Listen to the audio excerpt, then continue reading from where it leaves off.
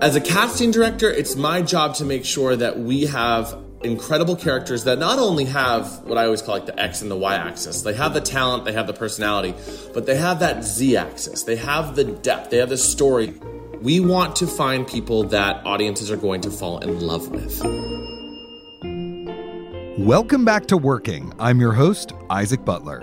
And I'm your other host, June Thomas. And June, whose bright, sunny, friendly voice was that we heard at the top of the show? Isaac, that was Logan Clark, who is a casting director for reality TV shows. Incredible. So why did you want to speak with Logan specifically? Well, I don't watch a lot of reality TV, to say the least, but when I watch hard. And Logan did the casting on a show that I absolutely loved. That show was called Legendary, and it ran for 3 seasons and was a reality competition set in the world of ball culture, as in the world of houses and voguing, the ball culture shown in the movie Paris is Burning, rather than the kind of ballroom dancing you see on Dancing with the Stars.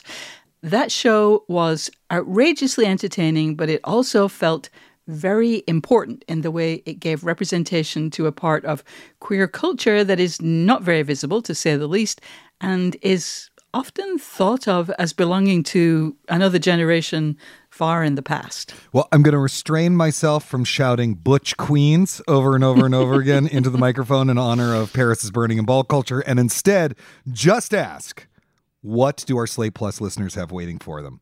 Well, I will also resist noting that I am giving Schoolboy Realness, which one time on the street, somebody actually said to me, "Are you giving Schoolboy Realness?" And I was like, oh my God, I have never been more seen. So yes, but... Wait. Hold on. Stop the show. We got to do a quick... Someone stopped you, June Thomas, on the street of Washington, D.C.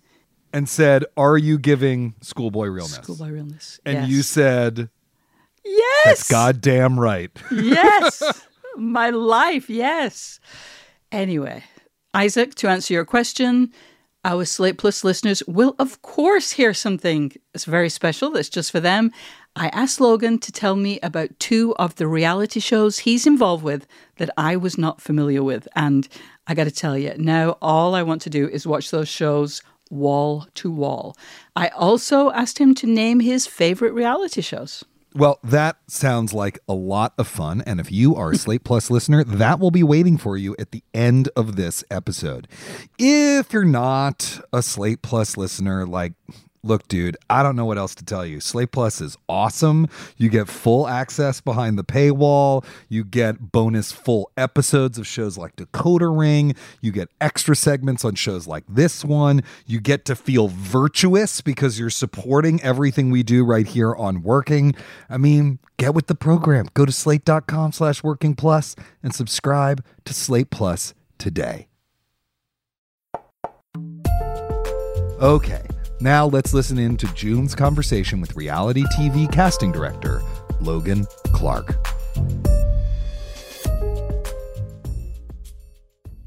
Logan Clark, welcome to Working. Thank you so much. It's so great to be here. I appreciate your time. Oh, sure. I am very excited to talk to you about your creative process today because I know you have worked in casting on lots of different reality shows and different kinds of reality shows. I was a huge fan of Legendary on HBO Max, so I really want to talk to you about that show. But let's begin with a bit about your background. How did you get into reality TV casting? What was your first job in this strange field? You know, it's interesting. I started off my career kind of in corporate America. I started off working for a major retailer, their corporate offices. I also knew I wanted more. And so leaving Pennsylvania and heading for Los Angeles and working on American Idol and Dancing with the Stars was just a dream come true. Those are shows I grew up with. I just was, I just like anybody, I came out here and I started off as a production assistant, and I made a vow to myself that I was going to be the best at anything I did. I was going to make the best copies. I was going to make the best damn coffee. I wanted people to see me and be like, oh, that guy's got something, right? And so, it was from that like tenacity and that like drive that I got offered the next job that was like a little bit higher, and like then the next job. And it wasn't until I was on a show called Showtime at the Apollo that I really dove into casting. I was working a lot in the celebrity booking space. So I was working with a producer that books celebs for different projects, whether it's like Lady Gaga or Katy Perry for like a musical performance. And I really enjoyed that space, and I still enjoy working with the celeb side of things. But there was something about finding these, untapped, undiscovered stars in Casper, Wyoming, or, McKinney, Texas, or, there's something thrilling about that for me. And so my first casting job was working on Showtime at the Apollo. And then the rest is kind of history, I just went from one job to the next. I decided to open the Casting Collective January of 2020, which was the best time to start a small business, June, let me tell you. No, it was actually really interesting because obviously the pandemic hit and so many people were affected by that, and physical production had shut down. But at the same time, a lot of places wanted to start casting because you could do it remotely and we could keep things moving. And so we got really busy out of nowhere, and then one job led to the next, and then now we've worked with pretty much every major network, every major streamer. And it is truly, as cheesy as it sounds, I've said this many times, we're in the business of making people's dreams come true. And I love that. Well, let us talk about some of these specific casting challenges, because I imagine every show has a different process. Every show has a different set of requirements and needs and what works for those shows. So you mentioned American Idol. It's a big show, not only in the sense of it being a huge hit and a very long-running show at this point, but it's odd in the sense that a big part of the early episodes of a season concern themselves with the audition process. So I am curious how casting works on a show that has a very public audition process. I mean, I'm sure some people are listening to this thinking, well, isn't it just a matter of people showing up at the audition venue and the judges deciding who's going to proceed? Because that's like several weeks of the show, right? Right. Exactly. Yeah. And, when I worked on American Idol, I was working not in the casting space, but I was working in the talent booking space. But I can tell you from doing shows of the similar vein, the audition process happens so much further before we see them audition on camera in front of the judges. There are hundreds, if not thousands, of people that turn up, that show up, that submit online, that, come to open calls, that get invited, that we want to see and we reach out to. And it's through that process that we work with our production company and the network to really make sure that we're curating a amazing, eclectic, diverse slate of options for audiences to fall in love with. Yeah. And that's one of the things, just to talk about my role as a casting director. My job, one of my biggest jobs, is to be the advocate for talent in these rooms where there is nobody that has a stake in the race for the talent per se, right? It's like we are there on behalf of the talent. We are fighting a lot of times to say, you know what, give this guy a chance, give this gal a chance because she's got something, he's got something. And I'll tell you that there's several shows that we have had that conversation with, and they've gone on to be the stars of the show, which is like so, I'm knocking on wood right now because it's like the track record is there right now. But we want our network partners and our production company partners to feel like they're in trusted hands. And that's why they hire us, is to find talent, bring them to the table, and then to get behind them. I have a perspective too. And that's one of my biggest jobs, is to really advocate and for us to, push and get behind people that maybe producers don't see the potential quite yet. And that's our job, to really hope that they open their eyes and see what we see. Well, one of the things you just talked then about your commitment and your, trying to present the talent, in the case of something like American Idol, that would be, a person who wanted to, to make it on the show and wanted to do well on the show, to progress on the show. But I'm curious, as a casting director, when does the job end? I mean, do you move on to another show when you have the contestants on a reality contest set? Or are you still working with the talent once they've established, okay, these are the people who are going to be, working their way through, if it's a reality contest, they're going to be, who's going to win?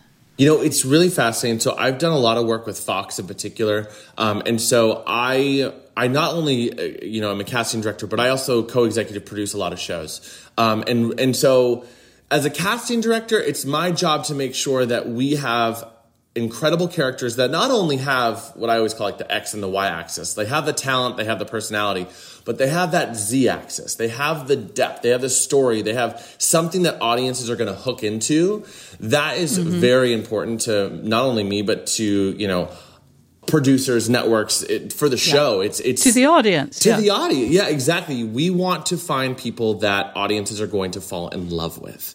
And so that's one part of it. And then as a casting director, your job isn't really done once you've delivered the cast. You have to make sure, and you're always kind of like playing host to it all too. They've got questions. You're the voice from day one. So then they go back to you. They have questions about, promotions and payments and all of that kind of stuff. All of the logistic stuff that goes into, having these shows come to life are also kind of on our radar. But really and I always remind our staff this, and I've been so lucky to work with a lot of the same people for years now. But this is more than just creating a moment for television. This is about creating a life experience for the people that are coming on board. Yeah, yeah. It's a once-in-a-lifetime opportunity for a lot of people. And so for me, I really want to make sure that the experience from beginning to end is poetic, is, exciting, and something that they'll never forget. Have you ever worked with talent on more than one show? Because I swear, it's a funny feeling sometimes. I don't watch a lot of reality shows, but sometimes I'll be watching something and I'll be like, I know that person. I've seen them on another show. Like, have you had that kind of experience with people that you've casted? I'm trying to think of any in particular that stand out to me. And, for Legendary Season 1, we had a particular episode in which we had the creative called for like supervillains. And so we had some people who came in just for that episode. And then we saw in Season 2, those supervillains who just came in for that episode came back to Legendary, but as part of a house. And so, that was an opportunity for us to see a character come from Season 1 to Season 2. There's a bit of connective tissue there. Yeah. We definitely, there's some people that we meet and we're like, this guy or this girl, this person needs to be on TV. We need to find something for them. So maybe they'll be within our ecosystem at the Casting Collective, and we'll be like, okay, let's put them on this short list and on this, bulletin board, if you will, and wait for the right opportunity to come in and present it to them. Because, sometimes we'll find an incredible star and it's like, you are so perfect for something else, and that's the joy in doing what we do. And to your point, across multiple shows, is that we aren't kind of handcuffed to one project or one network or one production company. We are so fortunate to work with so many. So it's a real pleasure to find the right fit for people as well. We'll be back with more of June's interview with Logan Clark after this.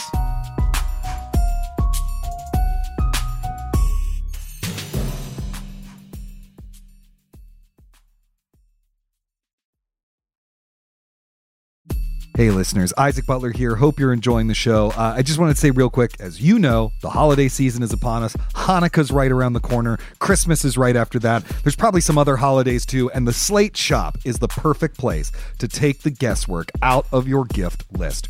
Browse our selection of things like hand-poured candles, classy cocktail kits, stunning stationery, expertly crafted pasta makers, and everything in between. Look, the shop's open all the time, but we have a special deal for you you. If you happen to be listening to this before the end of Cyber Monday, well, we're offering 30% off all items in the store. Get your gift sets, stocking stuffers, white elephant gifts, little things you leave under the menorah, and a treat for yourself while you're at it by going to slate.com/shop. That's slate.com/shop. We have a special deal running for about 24 hours after this airs, but you can also go to the shop any other time and get lots of great stuff. Thank you so much for listening. Happy holidays and happy shopping at slate.com/shop. All right, now back to June's interview with Logan Clark. When you worked on Dancing with the Stars, was that in a casting role? It was, no. So when I worked on Dancing with the Stars, that was in with the audience team. And so what we would do with that is we would work with the celebrities and with the dancers to, and obviously there's 850 people at every taping. So there's a lot of logistics that go into all of that. And the audience is one of the biggest characters in the room and that type of show, in the ballroom. Well, one of the things that I was curious about with that show, and maybe I can just ask you this as someone who is perhaps a fan, definitely somebody who knows a lot about reality television. It's not necessarily my show, but my mom loves Strictly Come Dancing, the British show that kind of started the phenomenon.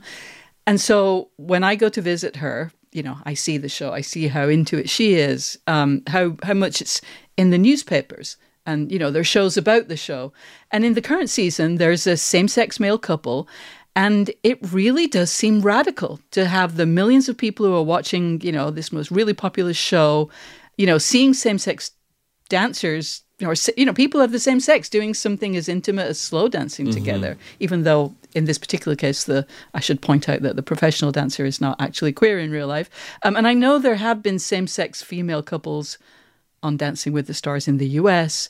And I'm kind of, it just feels very important to me. And just, it's a breakthrough. And I wonder, have you seen that kind of thing have an impact, just as someone who's generally involved in this business? Yeah, I would say, for me, one of the things as a gay man, I never really found my community per se. I never really had a community within the LGBT community until I got the call to do Legendary.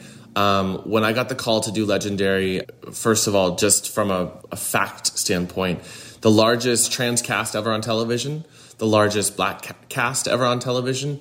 And for me, I found my place within the LGBT community by way of having the complete honor and privilege of helping tell these incredible individual stories. And what I realized was that I found my place and I found my sense of belonging through that show. And that's why for me, what I do is, I work, in TV and casting for a living. Obviously, we all work, to earn our wages and our crust. But at the same time, this is so much more to me than just a job. This is a way of life. I know that every project I sign up for, that I get the privilege to work on, that I have a responsibility. And that goes down to diversity and inclusivity. And so, thinking about, same-sex couples on Dancing with the Stars, or thinking about, drag queens on broadcast television, or, trans individuals on street. All of these things are so important. I think that it's been a huge, huge, huge blessing for me to be able to present options that are welcomed with massively open arms to every single show I've worked on. There's never been a project where they're like, this isn't for us, and that's a fear of mine, right? Because I lead with that, and I want to see the representation. I think about myself growing up and who I saw on TV, and the Real World season 9, watching the Real World season 9 New Orleans and seeing one of the cast members named Danny, and watching that when I was, 10, 11, 12, and being like, I feel like that might be me. And he was a gay man, and I felt a sense of belonging. And so I try to dial that in when we are casting shows to make sure that, even if we, and again, this sounds so cheesy and cliche, but even if there's one kid, one person, and again, this could be a 40-something-year-old person in a small town. They feel seen, represented. It's massive.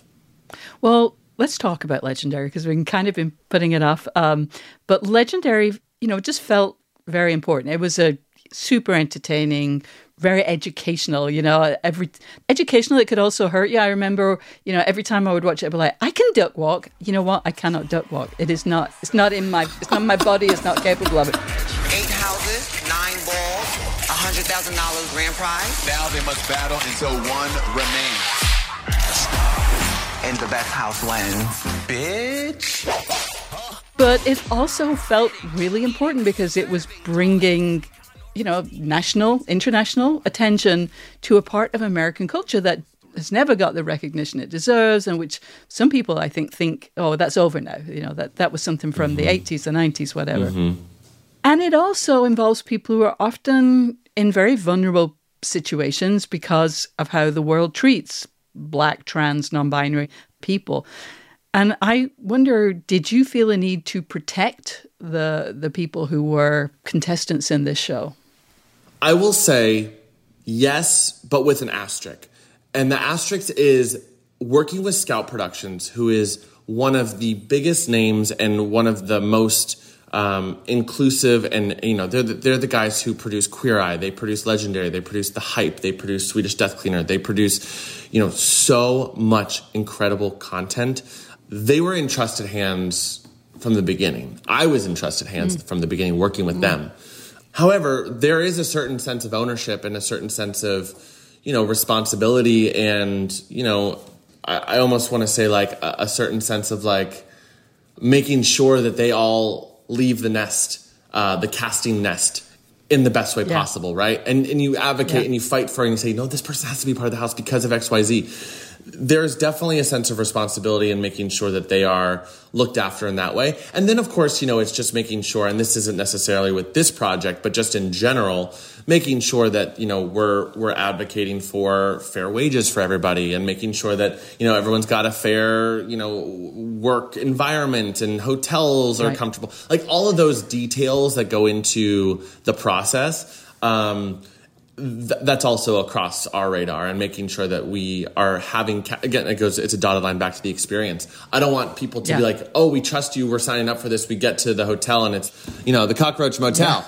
It's all those details, but, that show in particular, and again, luckily for us, we've worked with incredible network partners and production company partners where I've never felt like we needed to be there. We want to be there. We want to be there for everybody involved, feel supported and looked after. But, we're in a really interesting time, obviously, with a lot of change in the industry, and what's fair and what's right and what's, comfortable, and also for, to give the production companies a little bit of acknowledgement and to make sense to produce a show, to make sure that the show is profitable, and making sure that the show, is on budget. We are also across all of those things. So it's not, we only have one track mind. We have to really think 360 and just like anything, choose our battles. Yeah.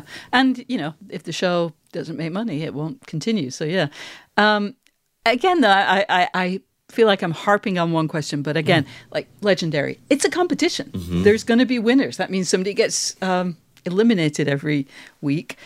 And on every reality competition show, it seems, especially those with an audience, like there's always got to be one judge who generates the booze, the kind of the Simon. The Simon Cowell, whatever.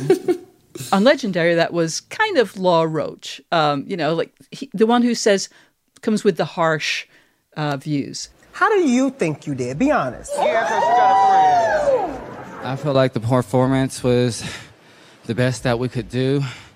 I feel like we did give it our all. Stop. If that's the best you can do, pack it up and go home now. Again, in a world where many of the people involved who are being judged have been treated badly by the world, they don't come to the TV show to get criticized. Like, are there things you have to kind of do to, just make sure that there's a good vibe and that there's a good a good situation, even though it is a competition.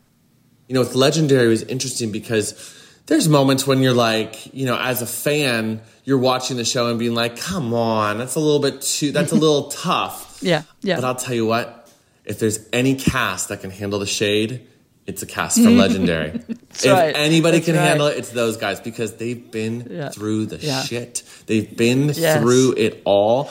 And, again, thinking about story, unfortunately, a lot of folks, it's a community that is based on a chosen family. And that's, largely for a lot of folks, it's because their birth families did not accept who they were, who they are. And so they went out and found these houses to become a part of them. And so they've been through the shit. They've been through it all. And so getting on stage and getting a critique about one performance, while it stings, they are the most resilient folks I have ever met in my entire life. And they will brush themselves off and they will come back bigger, stronger, better next week or next show or next performance, whatever it is. So, it's slightly protective because obviously you don't want anyone to feel like they're not doing their thing, but it is a competition show, so they do know what they're signing up for sure. For real. But since we're talking about a queer show, let's talk about another one, maybe more controversial, Living for the Dead, which I might shorthand as Kristen Stewart's ghost hunting show. It started airing in October. It wasn't universally loved. I want to know about your involvement in that show and what you were looking for when you were working on casting that show. I am obsessed with this show. It is so much fun. If you have not seen it, it is just such a fun, interesting, spooky, heartfelt watch. It's our job was to find, 5 queer-centric, paranormal-centric individuals to come together and to go on a quest, almost like the gay Scooby-Doo. Exactly. How many people died here? I am feeling a cold chill going up my leg. I'm not gonna lie, it was kind of nice. We had thousands of people apply, especially after Kristen opened the floodgates. Thousands of people from around the world. We spoke to people in Australia, in the UK, in South Africa. We spoke to people in every pocket of the world. And we found 5 people that are just so incredibly talented. But I also was the bullshit detector. So I met with anybody that we interviewed, I also met with and got a reading from. So for about 8 weeks, for about 6 to 7 hours a day, I would have one reading after the next reading, after the next reading, after the next reading. And I will tell you, I went into it very much kind of like bipartisan, right? Like I wasn't a huge believer. I wasn't a huge skeptic, but I really lived in the middle. I was open to whatever. And there are some people that I was like, they're just here because they're a Kristen Stewart fan and they just want to try and get cast in a show. And there were some people that were undeniably talented and undeniably gifted and said things to me and brought up things that were just like nobody on the planet would know that. So we had about 2,000 plus-ish apply. We met with a little over 100 on Zoom. And then we whittled that down to 30 that we brought to LA. We brought them into LA to do a chemistry test to see who is going to vibe with who. None of these guys knew each other before the show. And so we brought them to LA. 30 turned into 15, 15 turned into 10, 10 turned into 7, and the 7 turned into the 5 that are on Hulu streaming now. Yeah. Fingers crossed season 2 for that show, because again, we talked earlier about representation and, having a Latina woman who's trans as like the pinnacle of like the poster at bus stops and on billboards at malls and airports. That's huge. It's so huge and so important. And she is so talented. All of them are talented. Yeah. They all have so much that they're bringing to the table. And I couldn't be more proud. And honestly, it was one of those shows, again, working with Scout Productions, same guys who do Legendary and Queer Eye and The Hype and Swedish Death Cleaner. They're just so switched on as to like how this format can work. And so, again, it was just such a pleasure and such an honor to be a part of it. Logan Clark of the Casting Collective, thank you so much for joining us here on Working to talk about your creative process. Thank you, June. I appreciate the time. When we return, June and I will talk about the differences between casting in the worlds of scripted and reality television, exploitation and how to avoid it, and the ever important question of representation. All that after this.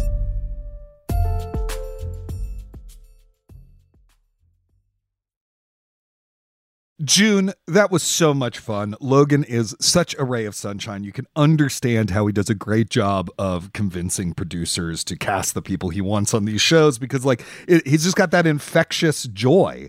I believe that this is your second casting director interview, but your previous one was of someone who does scripted television. And I'm curious about what you see as the differences between those two jobs in those two fields, right? Like in one, you got to find the best actor for the part. In the other, you have to find a human being, who has the right story they're going to tell, crying into the camera, or, they have the right gestalt. They have to be good at catchphrases and whatever it is. I mean, those actually are pretty different jobs, right? No, they totally are. But interestingly, the scripted casting director that I spoke with, Angelique Midthunder, mostly works with Indigenous acting talent. And since there has been a recent boom in shows featuring First Nations people, she is often working with quote-unquote unknown actors who are looking for their first jobs. And I mention that because while there is undoubtedly a big difference in casting for these two kinds of shows, ultimately the task in both cases is to select one person from a large pool of applicants. Now, would I rather be given a script and asked to embody a character that someone has written and invented and, try to bring that person to life, or get a job based on someone perceiving my soul and thinking that I personally have potential? I definitely would prefer to be an actor. That feels like an actual profession. It feels like a step on a career path. But I also think that whatever we think of the broad church that is reality TV, it can be a path to stardom. Now, like sports or music or pretty much any artistic pursuit, only an infinitesimally small number of people will get to walk that path and achieve success and maybe break out into plain old TV without a modifier. But given its popularity, let's definitely bring as much integrity and empathy to the process as possible. Speaking of that, one thing I find really fascinating about this interview is Logan talking about the care he's trying to take with the people he casts up to a point. And I think here we should say, reality TV is famously exploitative. Our contemporary reality TV boom grows out of a previous round of writer and actor strikes as a way of hedging against those unions, because the actors, or they're not even actors, the participants, the writers, none of those people are unionized.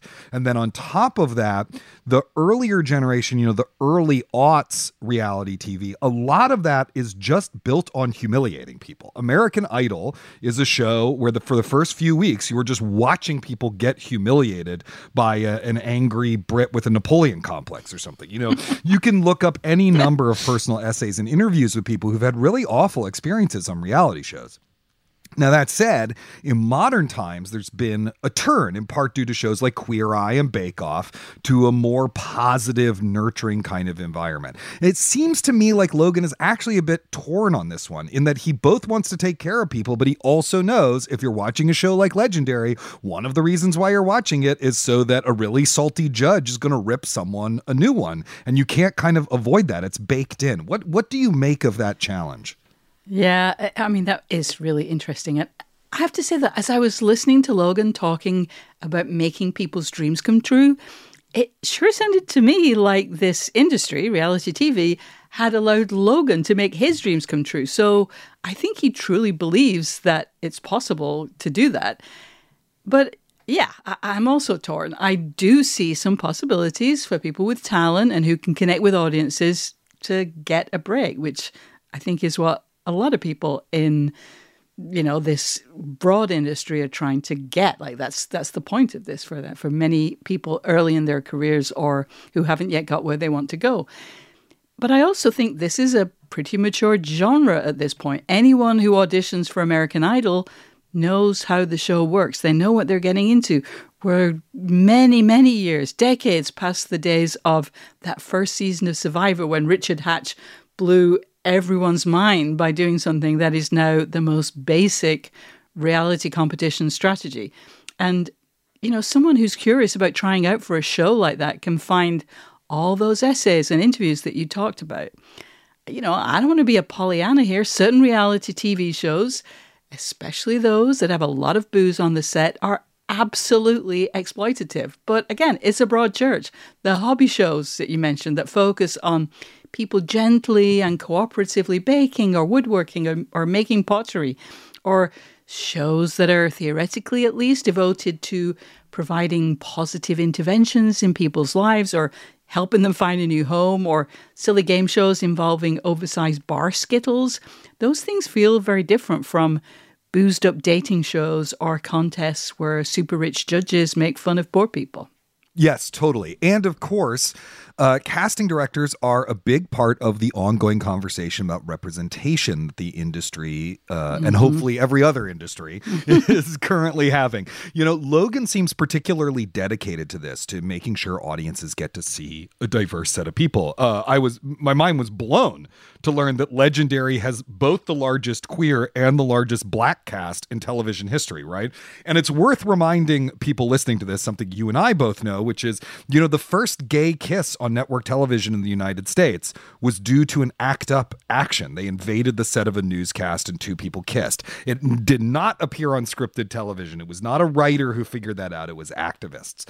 And it took a long time after that for two men to kiss on TV in a way that was signed off on by a TV network.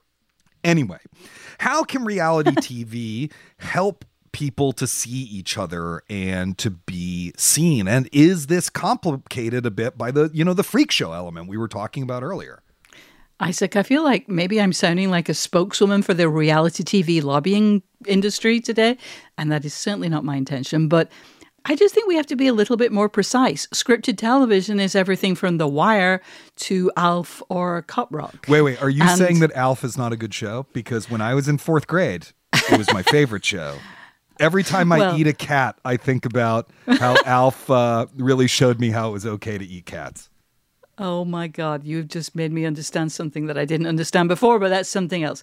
No, I would never say a bad word about ALF. I'm just saying it's a little bit different from The Wire.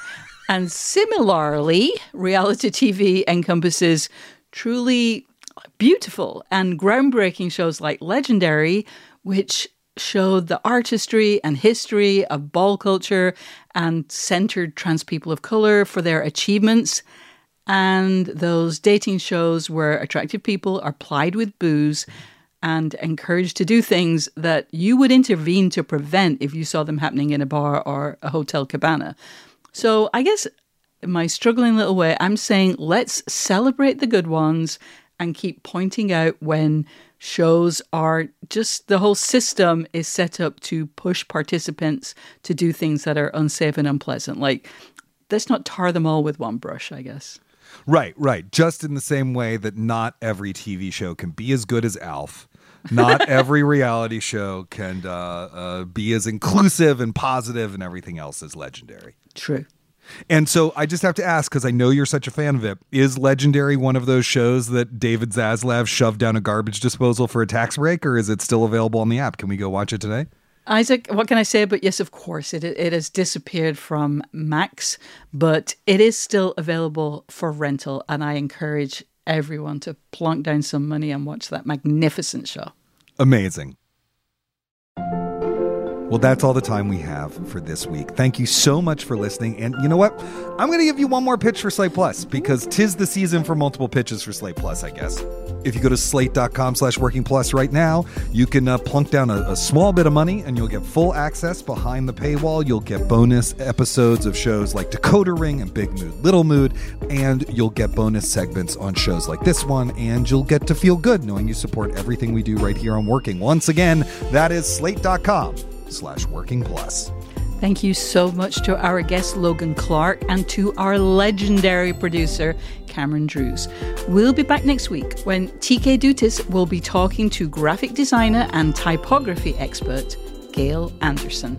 Until then, get back to work.